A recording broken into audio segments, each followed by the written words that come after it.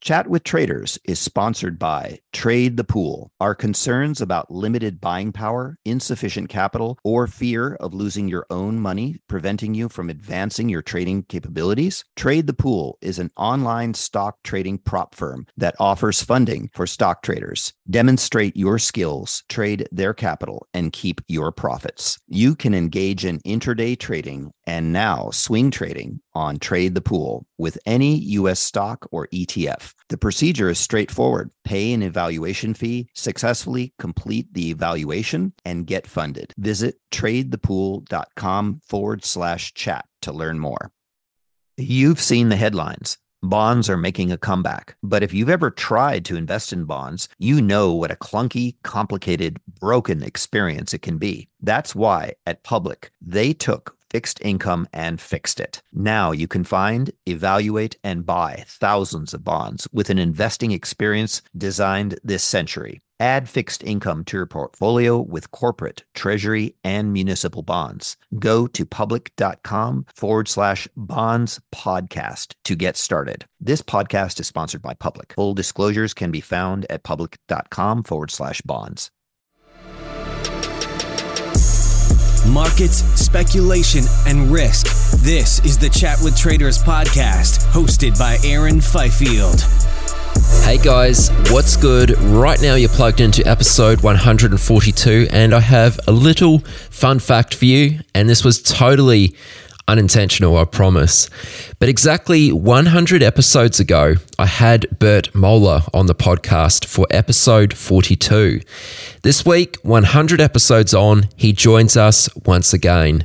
Bert is an algorithmic trader with a serious focus on machine learning. His trading decisions are driven purely by data, and he goes to great lengths to remove human flaws and human bias through the use of automation. So coming up over the next 60 minutes or so, you'll hear about Bert's increasing efforts to automate as many decisions as possible, the attraction of markets and areas with less sophisticated participants, other potential sources of edge beyond alpha, a peek into Bert's high-frequency market-making strategy, and that's certainly not all. Now, I thought I should just throw this in there, but I can understand if some of Bert's ideas might seem a little abstract at first to some listeners, but one thing I would really like to encourage is that you do listen through this episode with an open mind, because that's what I like about Bert, his willingness to think differently and get creative. And once you get to the end, if you have a question, you're welcome to post that question in the comments area on the website at chatwithtraders.com/142. And Bert will do his best to respond with an answer for you, which is nice of him to offer. Anyway, ladies and gents, for a second time, here is Bert Moeller. You know, Bert, good to be speaking with you, man. You were first on the podcast. I think it was October 2015. Let me ask, how have you been? How's things tracking? Absolutely super. Everything's been going really well. Been applying the same stuff we talked about back then. You know, learned many new things as well. And yeah. And whereabouts are you living these days? I know you've sort of been bouncing back and forward between San Francisco and Russia and probably a couple other places. Whereabouts are you mainly set up now? In SF right now. Just kind of focusing my time over here because there's so many opportunities just in general in the trading world and, you know, in blockchain world. And actually a lot of different markets opening up. I think there's a couple of things in the world going on that are kind of changing the fabric of reality, as I like to call it. Yeah, I mean, if we have a bit of time at the end, I'd love to talk to you about some of those things. But to start with, let's focus in on your trading, most important. So, you know, last time you were on, I think it was the first time we really kind of got into machine learning on the podcast. I think that was episode 42. So there's since been a few episodes where we've discussed machine learning at length as well. You know, I want to ask, is machine learning still a key part of how you're developing your strategies today? Absolutely. I think I think when we spoke last, I was still maybe, let's say, picking some instruments myself, picking maybe some features myself, doing certain stuff myself. I mean, it's either someone on my team or me doing it, but we've moved almost entirely away from any human decision making. The only thing that we decide is the kind of, if we're trading equities, the sector that we're trading maybe. So that we, don't end up randomly picking like 10 stocks that are all in the silver mining space. So how do you even begin to do that type of thing? You got to lay out your process. I mean, actually, the process is laid out for like a single ticker system in many books. There's different processes, obviously, but you just write down your process for alpha generation, then your process for money management, for everything, and you just see where you can automate, where you're making decisions as a human being, and which one of those steps you can remove from yourself, so the computer will do it instead.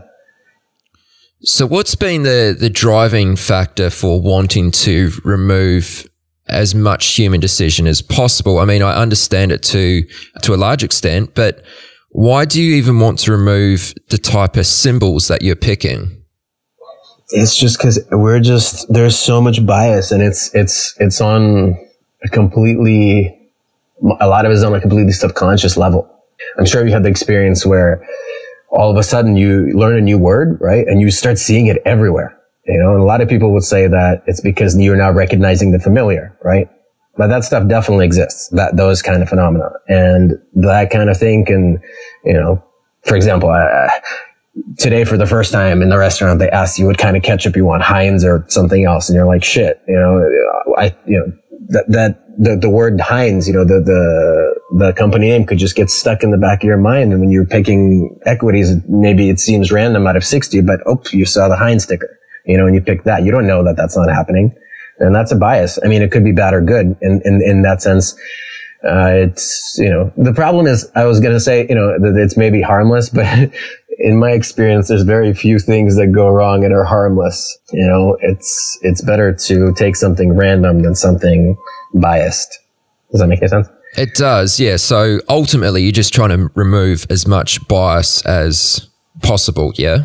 Yeah, it's just no outside information. Because look, you're still a person, right? You're talking to different people. You're going out socializing, maybe not even with trading people. Give you an example. I was speaking to my mother recently, and Bitcoin was down, and she's like, "You have to buy it. It's gonna go up. You have to buy it. It's gonna go up. Don't be afraid. Just buy it. And I'm like, that's crazy. And obviously I sold it. But still, it's hard to use those things properly. So very disciplined people, I guess, are kind of curating their human bias sources can do what I told you I did, systematically. But I don't think I could, that bias still kind of creeps in my head. Maybe one day I will buy, because so many people told me I should. So it's tough. And the problem is you don't answer it systematically yourself. It would be okay if you had a biased, input, and then you always had a, way to answer it in a very specific way, given it's, biased in a certain way. But you don't, sometimes you're tired and you give up to the bias. And sometimes you're not tired at all and you're, really vigilant about the way you're thinking. But, you can't bet on that. Okay. So, I guess there must be a point where you have to define the universe of either stocks or various products or certain markets which you are going to look at. Let's say you're trying to develop a single stock strategy, okay, just for argument's sake.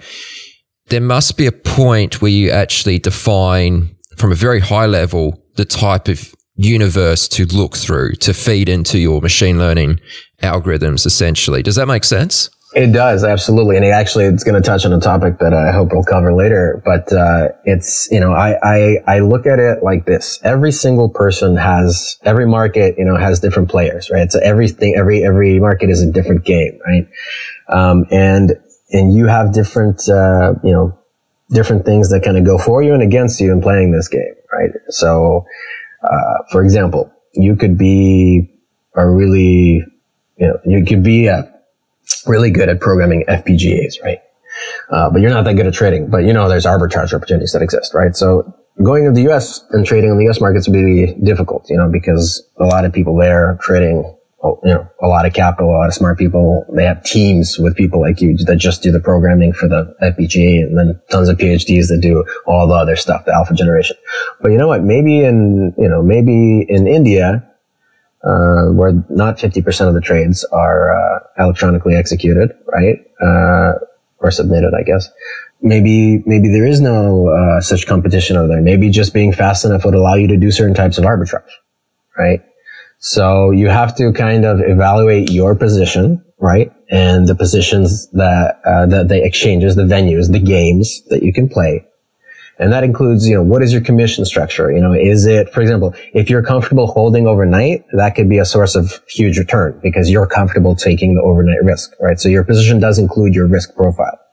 And so, maybe it's the case that, you have access to, Australian and Indian equities. And yeah, their market size is not the same as the SPY, but unless I'm trying to manage, $10 billion, does it really matter? And don't you want to go to the place with the, highest risk reward?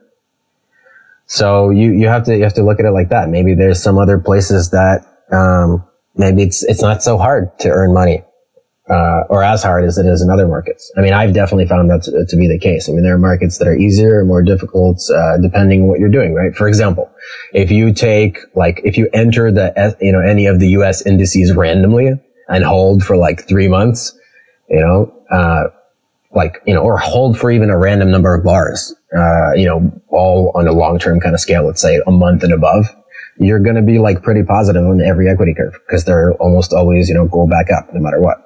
If you get a little smarter and say, at a X% drawdown, randomly buy, you're also going to be doing pretty well. On the short side, it's going to be the opposite because it's, long biased. You got to think about this stuff, right? Maybe you don't want that. Maybe you're selling frickin', straddles and options and you actually want something that doesn't move at all.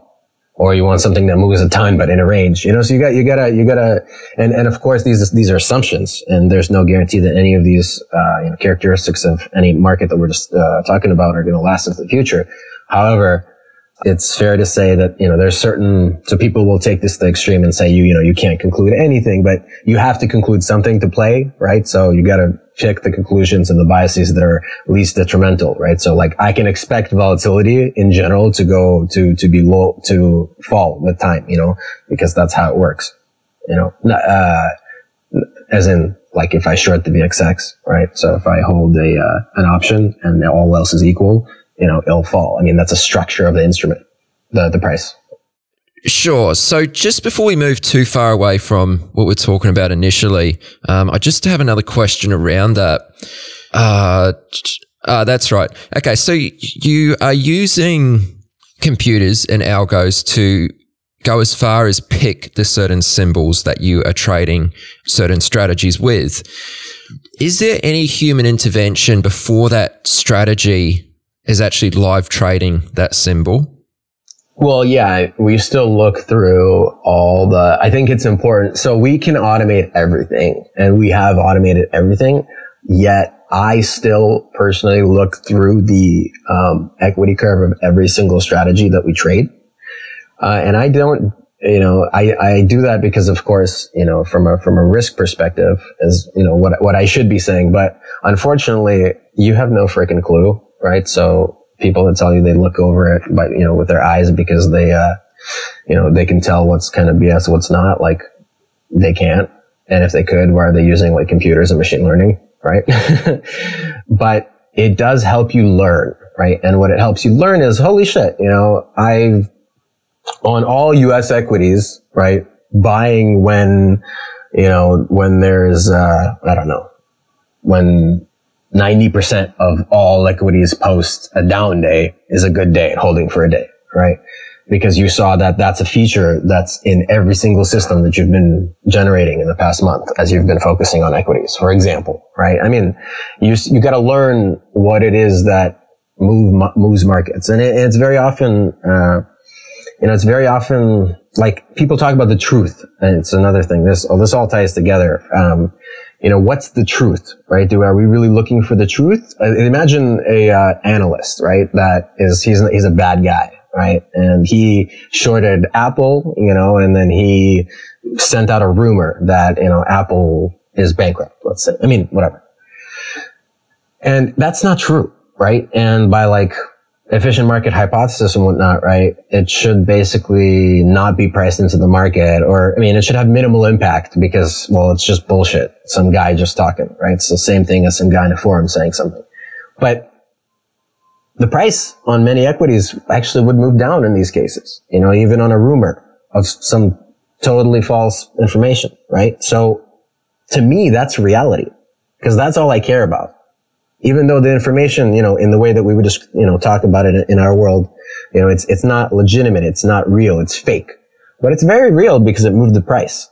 And, you got to distinguish between these two things. People really talk about the stuff that they know as in, gold and silver will be co-integrated, right? But, that doesn't necessarily hold, I know these are outlandish scenarios, but let's say they found out how to, extract silver for free, or let's say a big meteorite of gold fell somewhere else, in the world, from space, we talked about this a little bit before, but all those things should kind of, or have the potential to break these, relationships of correlation and co-integration that, been around. Look at LTCM. There you go. They also thought that all their relationships would hold until they didn't. Right. So it's all about risk management in that respect, because you never know. Okay. So ultimately, before any strategy is live traded, you do decide whether that's a symbol you want to be participating in or not. Yeah. So I don't decide, right? The only thing I decide on is basically if I feel the times I would reject is if I feel, and because we trade many, many strategies, this isn't that big of a deal. It is still introducing bias, but, let's say I feel that this strategy is a little lacking on the trade to parameter ratio, right? Maybe it's not, I don't feel like it has as much, it doesn't have as many trades out of sample. I'm not as confident in the results that I'm going to get. So maybe I don't necessarily want to be, trading that. And maybe let's say, I don't know. For example, Stericycle is a stock that went up and up and up and up and up and up and up and up and then got sued or something like that. And it just goes down, down, down, down, down, down, down. It may happen because we don't look at the instruments that we're kind of working with beforehand. It may happen that that became a really good candidate for a long only system, right? Because the entire in sample for 30 years, it was just going up. But then the past 5 years, it literally has just been going straight down. And it has legal troubles once you look at it. So that kind of stuff I'd like to remove, if that's a long only system. If it's a long short system, no problem. Now, you mentioned in your answer there, trade to parameter ratio. Mm-hmm. What sort of ratio do you look for ideally? I don't know, 30, probably, 20, 30 minimal. I'd like to see 50 out of sample trades to a number of parameters. That's a lot. But, yeah, it's, I don't know. Most people I consult, so I do some consulting for some startups and some hedge funds, and most of them, obviously their stuff doesn't work, right? But, they're using sometimes 3 trades in the out of sample, for, 20 parameters, for example, which is crazy. It's just the more the better, right? Because if you have 100 strategies with Sharpe 0.1, right, you can make a really high Sharpe strategy, portfolio of strategies out of that. So you actually should be worried again, and we discussed this on our last time we spoke. You should be worried not about highest performance in the out of sample, not about highest performance in the in sample, but about the highest so that the in sample and the out of sample always match as much as possible. As in the out of sample matches the in sample as much as possible. Right. Yeah. That's actually a really good point. And that's something that you don't actually hear many people talking about. It is because you really want that consistency, right? Yeah. It doesn't make any sense to me. It's complete, most people that I speak to, I feel like they're not even working, they're never going to find the solution because they're trying to solve not the right problem. Right. It's pretty crazy. I never see that. I never see, I tested all my machine learning by going back, let's say, and taking I don't know, 1990 to 2000 and kind of seeing what works from 2000 to 2015 or 2010, right? Just seeing what works. What were like the instruments that were reasonable to trade with using the methods that I'm using? What were the features that were kind of reasonable to include? What kind of performance degradation can I expect? And I don't really see studies of that like anywhere. It kind of blows my mind. So if you were to see something that performed well in sample, and then you ran it out of sample and it performed spectacularly better, that would be a slight red flag for you? So not usually. And usually those things are associated with like infrastructure changes. So let's say we're going back to that Stericycle example when it went up for a long time and then it just started going down. So like it's very likely there was like a structural change in the instrument, right? Or in the trading environment of the instrument. So basically like there's a huge lawsuit. Everyone's afraid, went from holy shit, the company is going to be the number one, ecological company in the world to, oh my God, we're about to go bankrupt because we're going to get sued. And then if you were trading a short system, let's say all the way up while it was going up and up and up and up, but it was short term. So I was making money. And then once it starts going down like crazy, obviously the short system is going to really excel. And in fact, I do introduce a little bit of bias like this, but it's a bias so for example, getting a system to work short only on let's say you trade, let's say the ES, it's an easier example. Everyone knows what the ES looks like, right? So you get it to work short only, on, let's say 1980 to 1999, right?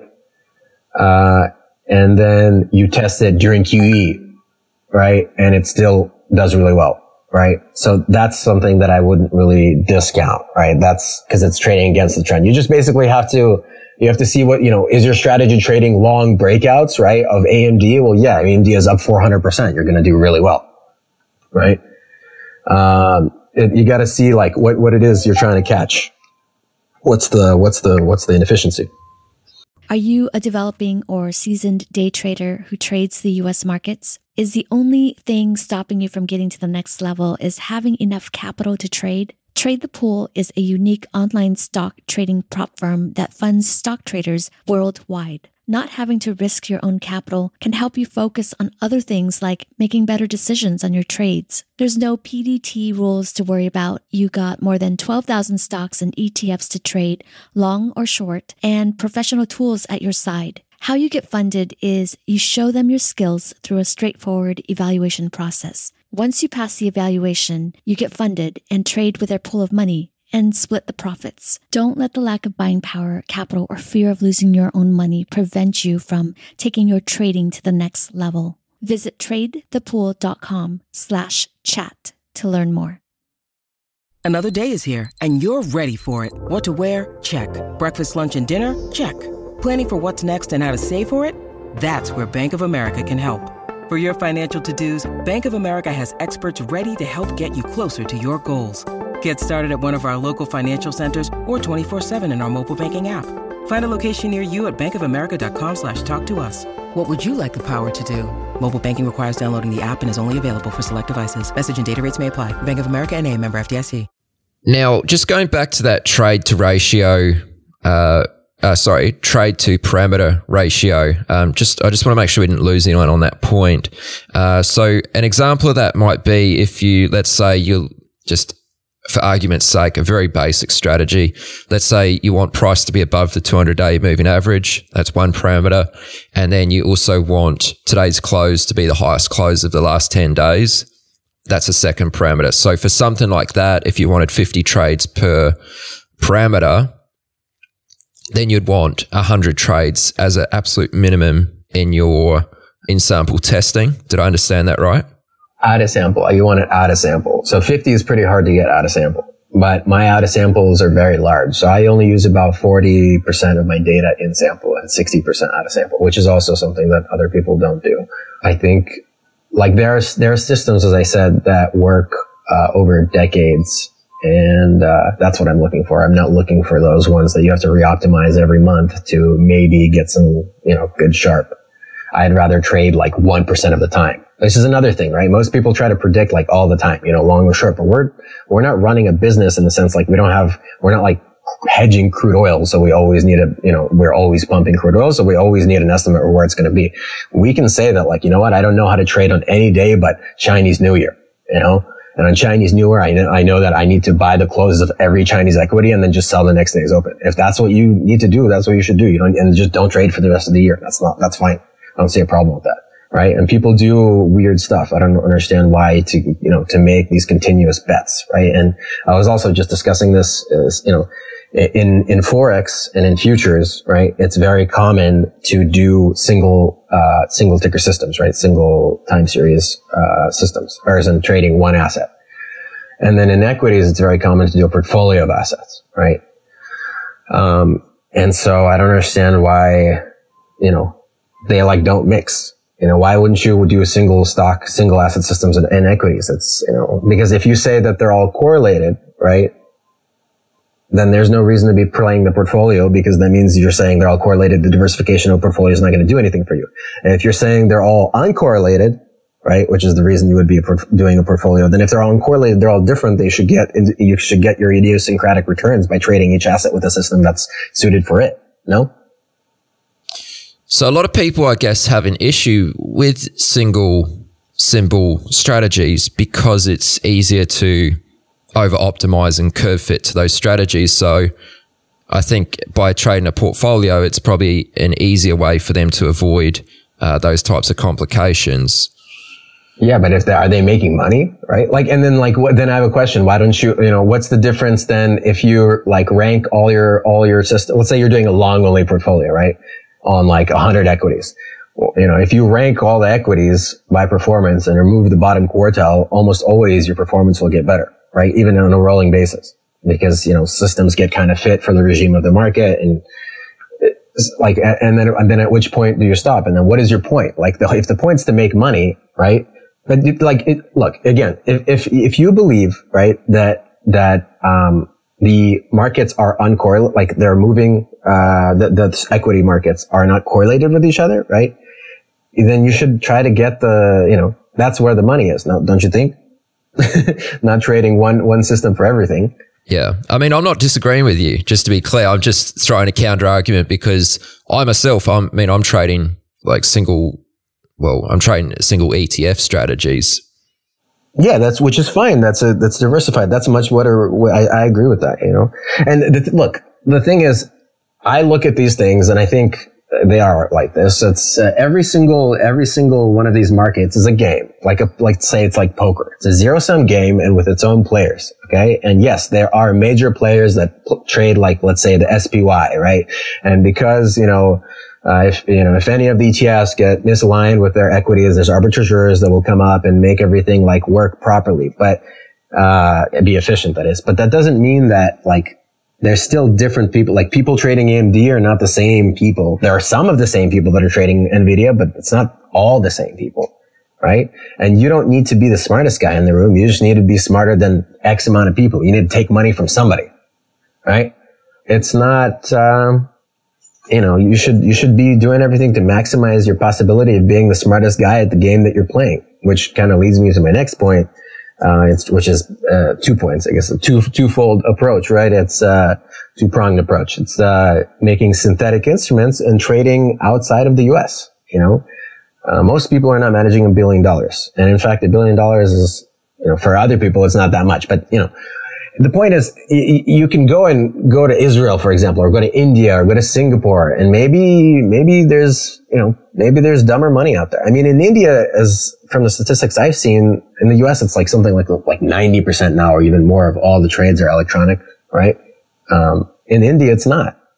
I mean, there are certain structural inefficiencies that come out of that. If there's people sitting there market making by hand, you can go and do it with a computer and just be faster and already be better than them, right? You can do that. You can't do it in the US because there's a lot of people spending a lot of money to do that here, and you're not going to outspend them or outcompete them, right? You make it sound very simple. It actually is, to be honest. the stuff that I do, the systems that work now, you would not believe how simple they are. I mean, they're just so stupid. And couple that with literally the fact that not a single person I'm consulting in like machine learning for trading. I mean, these people have like, some of them have like, tens, if not $100 million invested, and they have nothing. They don't have a single thing that will work out a sample. It's crazy.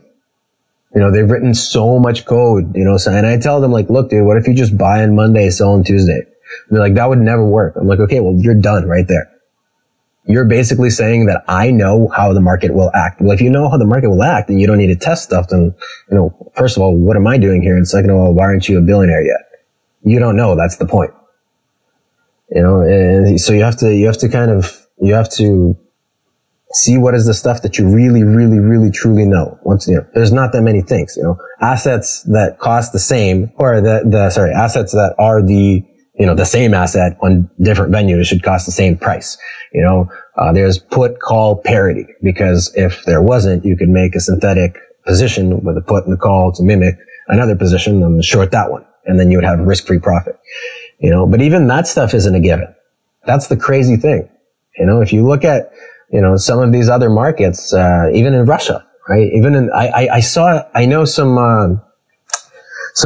I heard of a team in Ukraine that did something like this. They had options on futures, and they bought the option, and then they bid up the future like a minute before settlement, and took like an out of the money option up to like, obviously an in the money one made like 10,000% in like a minute. That's of course illegal and market manipulation. However, you have no idea that's not going on. So you got to really see what you know, and it's very, very little. So what markets are you trading? Like, what countries are you trading most of your volume in? I'm still trading mostly in the US, right?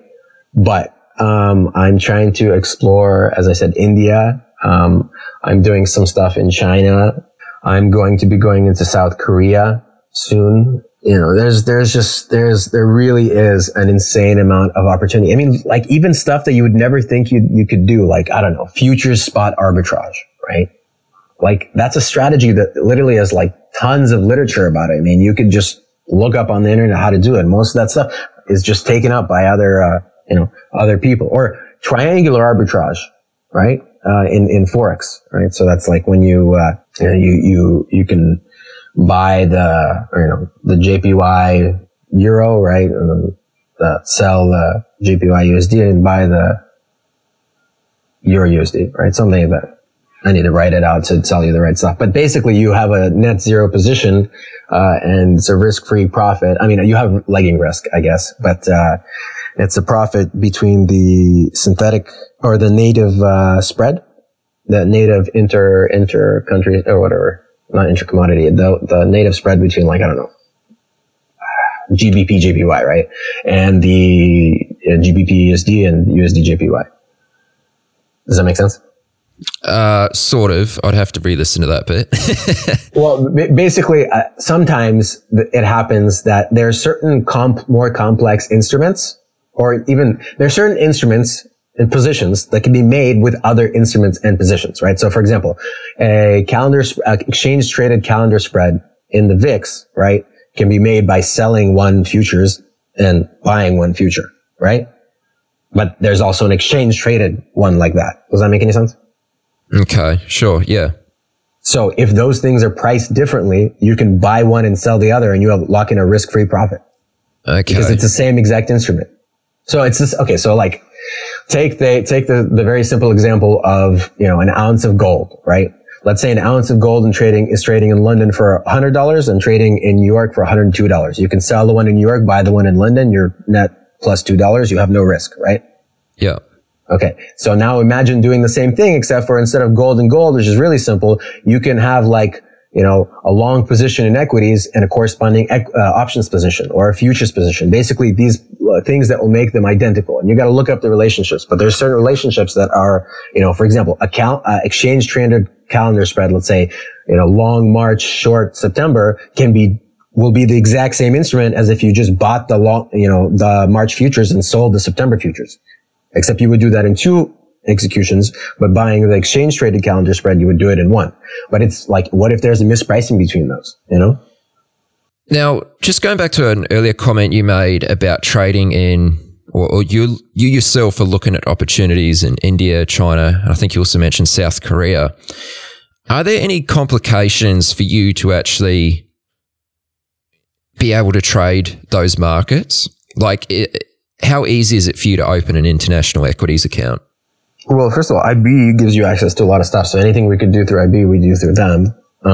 But it all depends on, now there's so much data available, for example, Quandl or whatever, you can test before, kind of getting in there. But yes, there are some difficulties in opening accounts. It depends on, where what accounts and where, right? So I don't know, probably easier to open in London than it is in China, let's say, right? But, again, there's providers in the US that give you access to some international markets, and there are, lawyers on the ground if you do have the capital to do something like that, that can help you in any of these countries. And plus, you gotta realize, right? Like, if we're talking about making, I don't know, let's say we're talking about spot futures arbitrage, and we're going to be making 0.1% on our capital per day, right? So in that case, like, you can pretty much, you can tell how much you're going to make more or less within some range, because it's like an arbitrage trade, right? And so you can say, I can spend 20% on that lawyer's fees and I'll be okay. So that's another point another thing that I realized, kind of getting a little bit, scaling my business a little bit, growing, is there's a lot of kind of outside of smarts alpha out there. Like, obviously there's speed, right? There's also special relationships. There's geographical kind of considerations, right? Maybe there's special resources that you have, right? Maybe you can short, let's say, for example, there's a strategy you can do and it'll make you, X%, right? But, it involves being short this whole time, and the fees will like basically also equal X%. What if you could, short for 0.01 of X%? Would that change your ability to do that strategy, right? And in fact, these kind of things prevent other entrants from coming in. And if you can kind of secure a environment that allows you to do to execute some of these strategies, it's going to be much more difficult for people to come and push you out. Let me put a question to you. You might laugh at this question, but really what you're looking at is you're looking at markets where there's less competition, okay? So where your competitors, for the most part, are less sophisticated, okay? Mm-hmm. How about US penny stocks? Yeah, I was just, I bet there's a bunch of stuff like, look, the US penny stocks are nice just because of the movement, right? So like, the minimum movement is significant, which is really nice for you if you are a scalper or like a market maker, right? So, if your minimum tick is enough for you to eat, that's real good, right? So, and they also have kind of implied bottom, depending, of course, what you're trading. You don't even need to go to penny stocks as in like OTC stuff, just, cheap equities, right? Like just equities under $5. They're not touched by institutional players very often, right? So they're less efficient. Obviously, penny stocks are not like OTC stuff is like really not played with in the institutional world. I mean, relative to the more high grade investments. But yeah, I think there's a lot to be done there, and it's all about the risk, right? I mean, if you're not trading on margin, and if you put in $10, then the most you can lose is $10. Like, that's a truth, you don't know where the price is going to be, but, and actually on that point, think about, making money off stuff that you do know, as in like, maybe you can make money regardless of price, right? What do you mean by that? Well, I don't know. For example, we just launched a market making program that's just killing it. Like, we're trading, I don't even want to say it, but in the multiples of 10 sharp, right? And, so it makes more money when there's more volatility, right? So its profits basically depend not on the direction of the market, but literally on the volatility. And that's it. So I'm not in any way tied to the, directionality of the market I make. Although, right, if it goes down a lot, it becomes more liquid, right? Because the tick size becomes a larger portion of the instrument size, which is what we were talking about with the penny stocks. And if it goes up very high, then the spread becomes very wide. And that also will actually increase my profits. So it's a market making algorithm. Well, I did want to ask you about that. So this could essentially be categorized as a high frequency trading strategy, yeah? Definitely. So typically when we hear about high frequency trading, we think that's something which is for the big boys with deep pockets, right? How is someone like you able to pull this off? I mean, well, first of all, has there ever been anything that has really truly been for the big boys with the deep pockets? Obviously not, because that basically would mean that like whoever makes their money would always be there. And it's never like that. Literally, it's always the opposite. There's always someone up and coming that's going to kick your ass later. That's just the truth. Like that's progress, right? So that, that assumption in general is not so accurate. And that's, my first point. And my second point is what I realized is like, you know why it's untouchable? Because what they're doing is like just absolutely ridiculously simple. Okay. And the only way to maintain their edge is to make it faster, let's say. Right.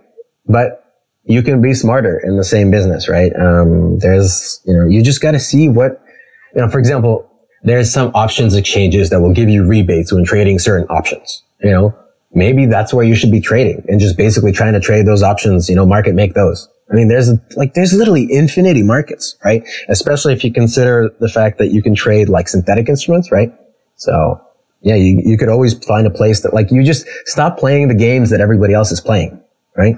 Like maybe you want to trade all the time in one short, your instrument will be one share of Johnson & Johnson and, long and one share of ExxonMobil short or something like that. I don't know, but well, you say stop playing the games that everyone else is playing, but there's a lot of people playing the high frequency game, isn't there? But there's actually there's actually not that many people, right? The players are actually pretty concentrated. They do account for a good amount of the volume, but the number of individuals actually doing this is much less than almost every other business or every other part of the market, right? So there's a lot of more people running mutual funds than there are people doing HFT. So for you to be able to participate in that space, I mean, how much of an issue has infrastructure and speed been for you? I mean, right? It's not like turn on TradeStation, code up your algo and press play, right? But, if right? So if I ask most people, and I didn't realize this because I didn't know the opportunities basically are out there, just like everybody else, because everyone was just telling me they're not. But if someone came and told me like, yeah, you're trading like, let's say 2 to 5 sharp right now, and you could be trading 30 sharp, all you have to do is spend like 20% of your time building infrastructure, I would be like, hell yeah, no problem. That's a worth it enough, increase in trading performance. So, it's all a trade-off. Let me give you an example of something concrete, right? So there are right now, a very, very simple example. You can go on the internet and find derivatives platforms for cryptocurrencies, for example, right? Their liquidity is not high. Don't get me wrong. But for retail traders, you can make money literally doing regular arbitrage. Buying and selling options and futures, at the same time for different prices. Pure arb. That shouldn't exist.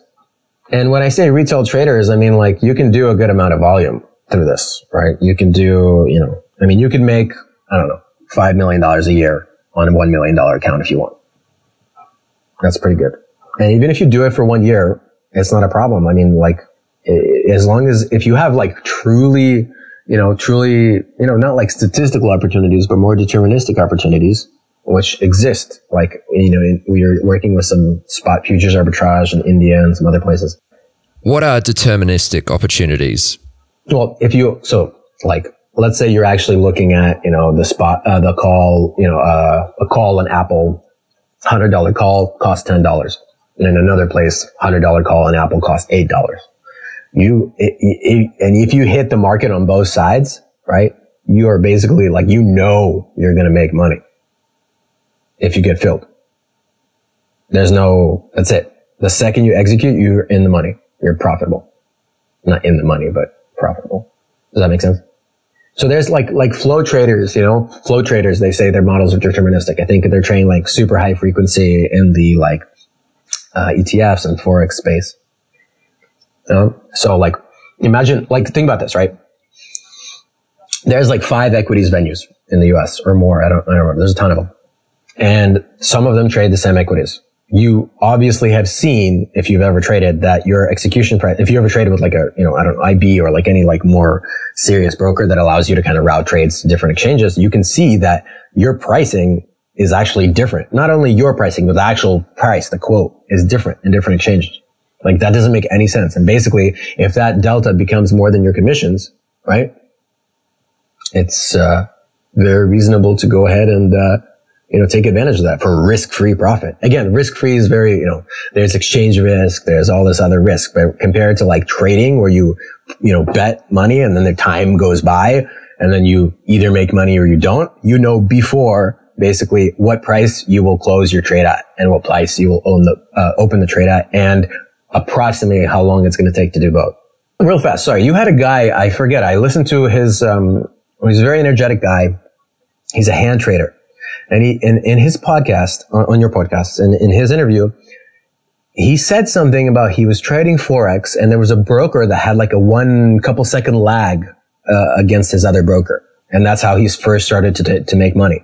You know what I'm talking about? Yeah, that was Tom Dante. Yeah, exactly. And you think about that, that's crazy. How is that true? How is that possible?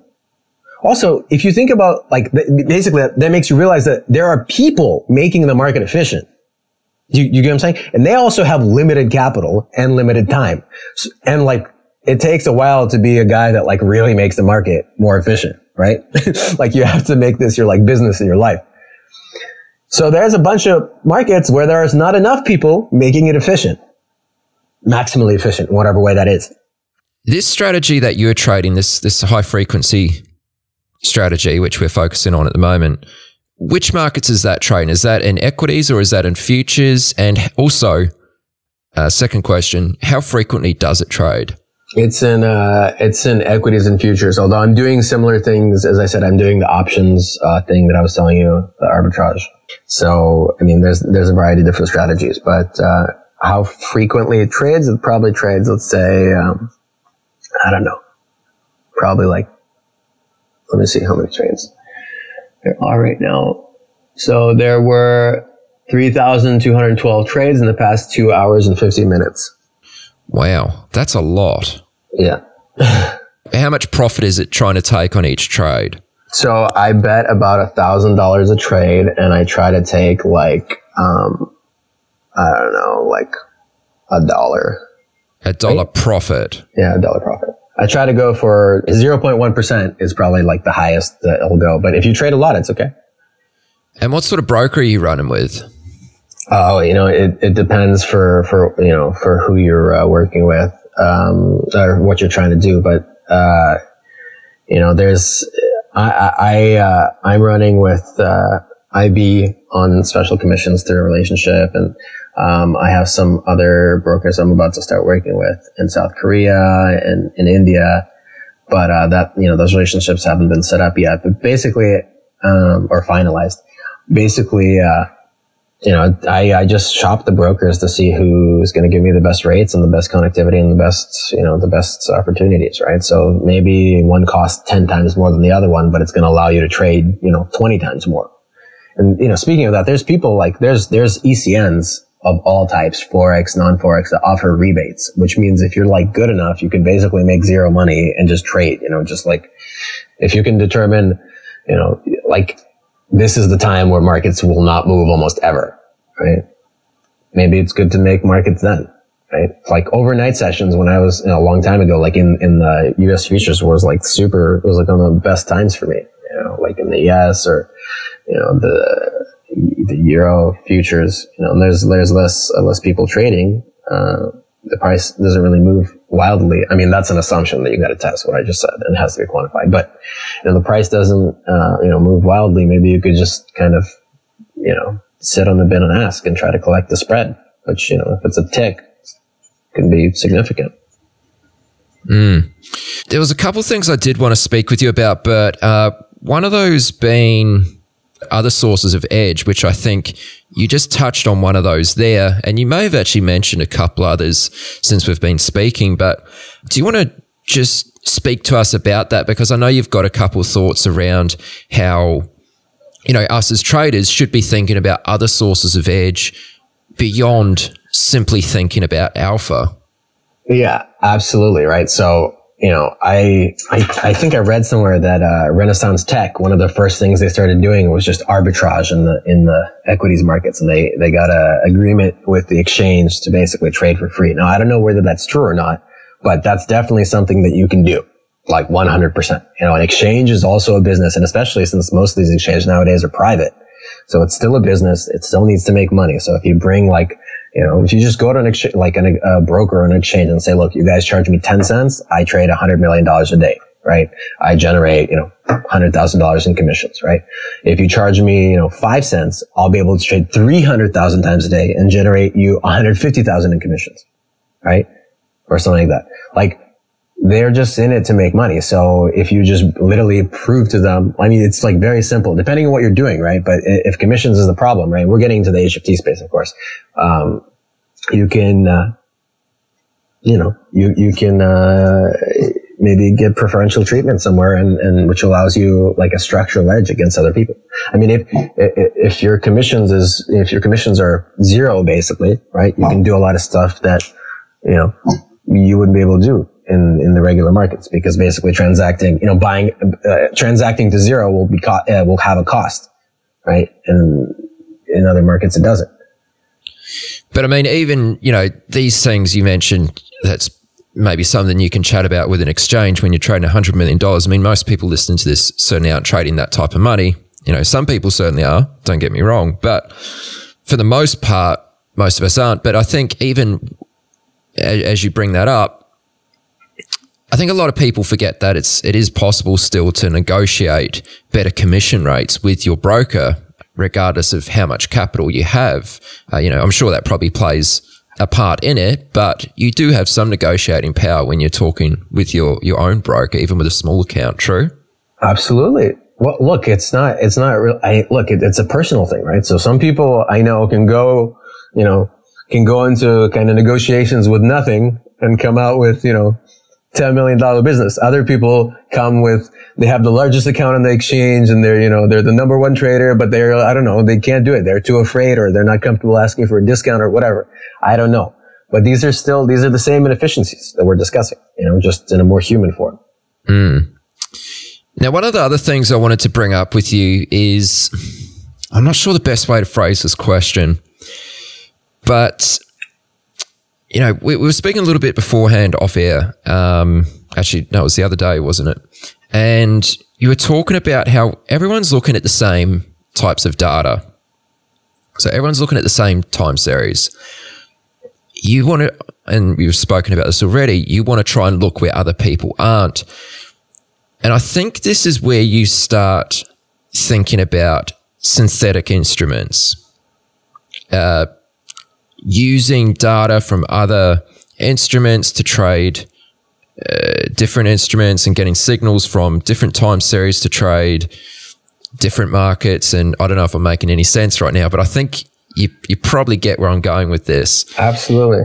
Yeah. I mean, look, almost everything we trade looks at other markets, and which comes back to the point. I discuss this now all the time. Like, people think machine learning, I mean, that's great, right? Like, you can learn, kind of more stationary stuff with a lot of examples pretty well, right? But I don't see Like, we don't have enough data for machine learning to just learn from scratch, in my opinion. Depends on what you're doing. Okay. But let's say you're doing daily equities trading, right? You don't want machine learning to like, learn what is a trader. You just want the machine learning to do what a trader does, just like faster, better all the time. Right. So you should go and like, who are the people making money? Like prop traders, they trade relative value. They don't say like, not all of them, obviously, but the more successful ones I know are looking at all the kind of, not all the assets, but a collection of assets that basically, they can tell, they say stuff like this. I don't know, like these 3 assets are strong, which means these 3 assets should be weak because they have like usually an inverse relationship. But out of these 3, this one actually wasn't that weak. So maybe it's a good idea to buy it because, because it's showing strength when it should show weakness. I don't know. But the point is, like, you should just thinking even about the informational content of a time series, right? So, like, a lot of work by, like, John Ehlers has a lot of good stuff about this, right? So, like, filtering and we're reducing the noise, but we're also reducing the signal. And how much signal is there, and is there any way to supplement that signal, right? And if you think about equities, for example, right? If you realize that most equities are still really correlated, that means they still move together. Maybe it's a good idea, why are they correlated? Because you would think like, oh, they're correlated because everything kind of moves for us in the same kind of at the same time. But what's possible is like, someone bids up the SPY, right?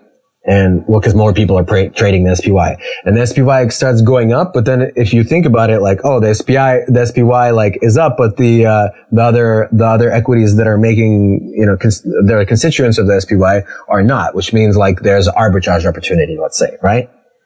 So that means that all those equities will follow the SPY. And yeah, you're not going to notice that. The lag is like, I think, milliseconds, if not nanoseconds. But there's a flow of how things work. People move money from place to place, right? And you can't look at anything, on its own. I mean, there's, if you're trading equities, because there's a like long bias, you can say like basically anytime the US market is down 50% is a good buy, right? Sure. Okay. But, it's maybe there's a relationship between, there's definitely relationships between like, US equities and foreign exchange and US bonds, right? Why not try to quantify them? I mean, that stuff is also way more robust and works in the out of sample extremely well compared to just like single asset, single data series trading systems. Are you ever concerned about some of your strategies might be built upon spurious correlations? Like the signals are coming from spurious correlations? Absolutely not. And you know why? I mean, they are for sure. But what is a spurious correlation, right? Like again, we're discussing the problem with the bad analyst, right? That spread some bad rumors about a stock, right? Like, so like you can say that a spurious correlation is every time this guy releases a report, the stock goes down, like, but he's lying. But like, is he? Right? And who do you care about? Like, what if Bangladeshi butter prices, affected, Indian GDP, and India happened to be the biggest buyer of US equities during that time? So there was a big correlation between Bangladeshi butter prices and, US equities. So like, you don't know what the relationships are, right? And you don't know that the ones that you think are there, like gold and silver, like we discussed, are going to last. So I think it's, again, you're like, people say this is spurious because what they do is all they're saying is it doesn't make sense given their like logical apparatus and informational base. However, if you could evaluate opportunities based on your logical apparatus and informational base, then you should be a billionaire. And then why are you doing algorithmic trading? You get what I'm saying? Like they contradict, you contradict yourself when you say some of these, not you, like people, when they say some of this stuff, right? Like, if you work from the platform that like we don't know anything, right? See how you can make money. Like you write down on a piece of paper what you know. And I mean, it's crazy. You don't really know that much. I mean, we know like, even as humans, right? Like I know that,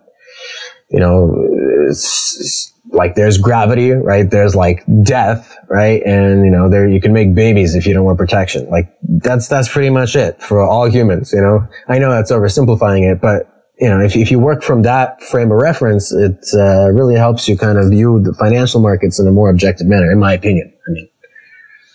I see where you're going with this. I see where you're going with this. But let's change gears for a moment just to take us out here.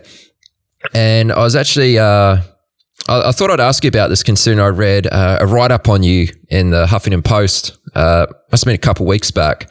And I thought it was pretty interesting actually, and probably something that a lot of us I'm sure we can take something from it. You spoke a lot about your routine and how you structure your day and that sort of thing. So I'd be keen to hear you, or keen to have you share that with listeners. So can you tell us a bit about how you structure your day? You've obviously got a lot going on. So it depends how much work I'm doing with who I'm doing it with, right? So there's times where I'm doing a lot of work internationally, so I have to be up for the other side of the world. So I'll usually do sleep, like I'll do a twice a day sleep wake cycle, if that makes any sense. So like, let's say there's 24 hours in a day and I need to sleep, 10 hours, then I sleep for 5 hours, and then I do stuff for however hours makes it to 12, 7, right? And then I sleep for another 5 hours and do it again, right? And that way I can kind of get the morning of each place or something like that, maybe the evening, I don't know. I try to kind of keep everything structured, keep, everything is on lists, everything is organized. I mean, right now we're managing, a good amount of money. I'm managing overall in my office, overseas about $1,000 of assets. And, it's basically me and a couple guys that are just, they just program for me more or less. So I have to be very, very, very, very organized. I have to have systems for pretty much everything. I mean, from, what I read to what I eat. But having said that, it's really, I found, and I've read also, but I found for myself, it's very important for creativity to kind of have like unstructured time. So, very often I'll have just, I'll finish a big push on a project, and for 3 days, I'll just kind of do whatever, walk my dog like 4 times as much, or just go explore a different, a different restaurant, or different, just something different, go to the museum. It's always good to kind of, the structure is really good for kind of powering through things, but for creativity, you need to kind of remove have less structured time. Absolutely. And that sleeping pattern of yours, did that take a bit of getting used to? To be honest, it just happened. Like, cause like I'm trading all day now. And for some of this high frequency stuff, the way I look at it, and again, this is silly. I don't recommend people doing this, but I just program it and let it go live. Right. And I can do that because it's basically like I'm the main guy doing, writing the code. So I know what it is. There would be no chance for someone else to have added like something that I don't know about. It's still dangerous. And I've lost money doing it. But at the point, it's like, you just go, because if you're not trading, you're basically like missing out on making money. So it's more, I found that it's your net wealth will be higher if you just kind of start than if you, wait and start and test. And also obviously the bugs would be, you fix them much faster when you lost money because of something. That's a good point. Now, you've mentioned it a couple times and you referenced it just then, like you have a team, like you have a few people working with you now. How has that come about? Like, how have you met these people and how did you start working together? To be honest, I hired like not a ton, but like, I don't know, probably like 20 different people, and people hit me up from like Google and Facebook, saying that like to work for me for free just to learn. And I found that like, like people just they don't like think properly. Like they refuse to think properly. I don't know how to explain it. Like I'll come to people and I ask, they don't, they'll hire me, for example, and I'll ask them like, okay, how are you validating your systems? And like 99% of the answers I get is like, what do you mean? I just like graduated Harvard in computer science. What is that? Like, are you like, just like, that person is like really stupid because they basically didn't even understand the question I asked them.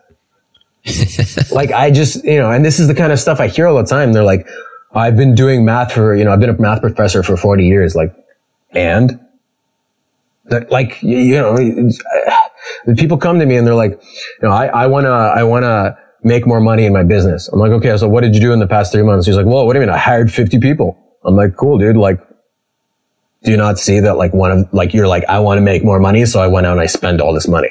Like, does that not make any sense? Like, what, come on, man.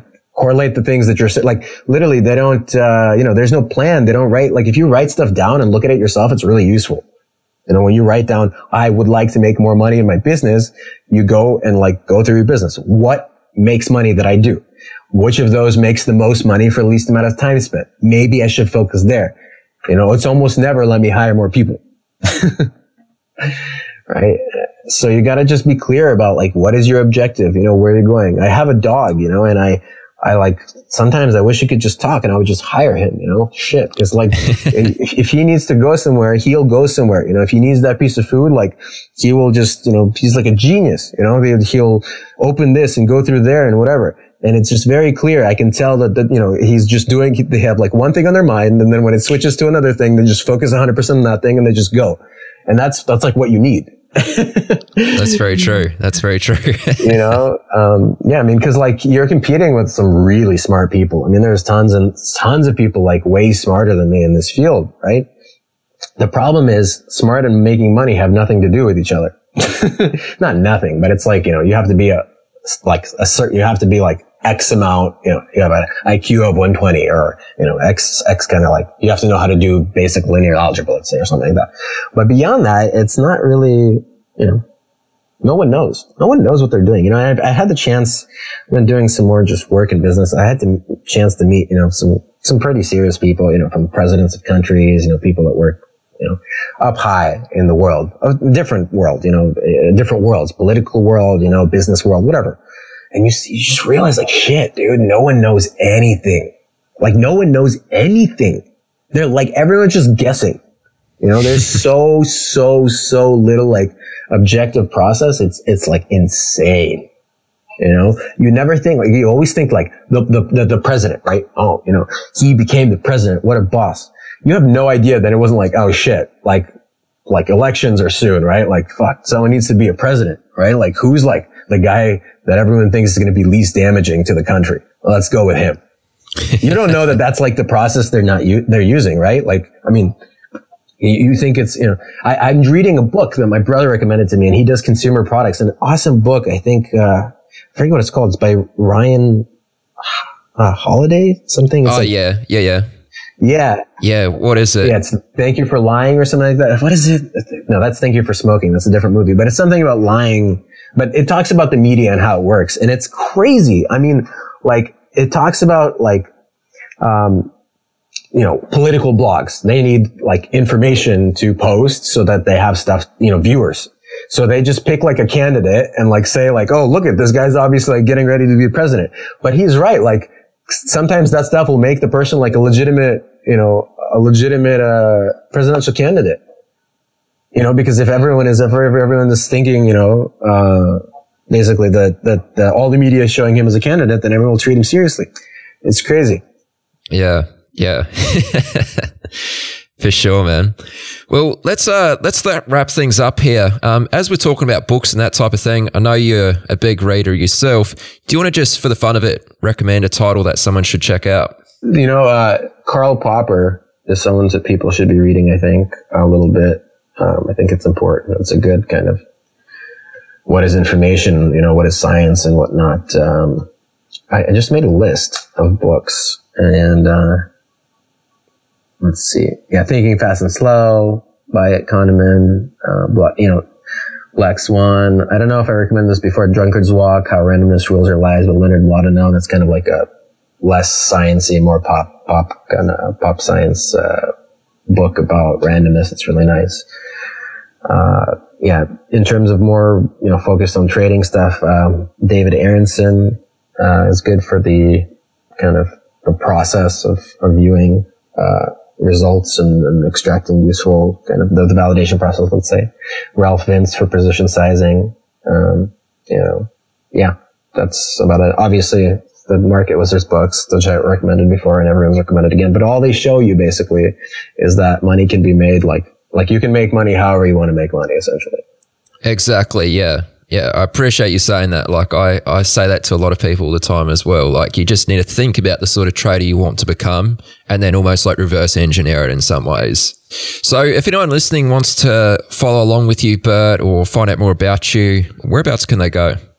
I'm on LinkedIn, Bert Moeller, my Twitter, and you put the links in the bottom of the page, I guess, and my website, profluentcapital.com. I was going to say, you know, we've been doing some consulting. So we've been like designing trading systems for people, for money, which is another thing. Like people tell you like, oh, that's so like, you know, you run a fund. How can you do that? That's like beneath you. But like we have, I don't know, millions of systems, you know, and so providing that to other people, if we're not using them, I don't see that's a problem. Like they're being made in the process anyway. But the thing is, the demand for that has actually been so high that the pricing we have to charge now is probably unreasonable for retail traders.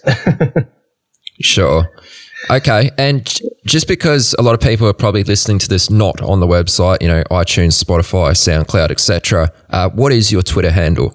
It's BMOULER, like my first initial and my last name. M like Mary. Appreciate it, man. Thank you very much for coming on the podcast for round 2. I hope to have you back again sometime soon. Thanks. Yeah, thanks for having me. It was an awesome time. You've reached the end of this episode of Chat with Traders. But rest assured, there are more episodes loaded with real market insight and zero hype on the way soon. So to stay updated with each great new release, subscribe to the podcast in iTunes. And we'd love it if you'd leave a rating and review. We'll catch you next time on Chat with Traders.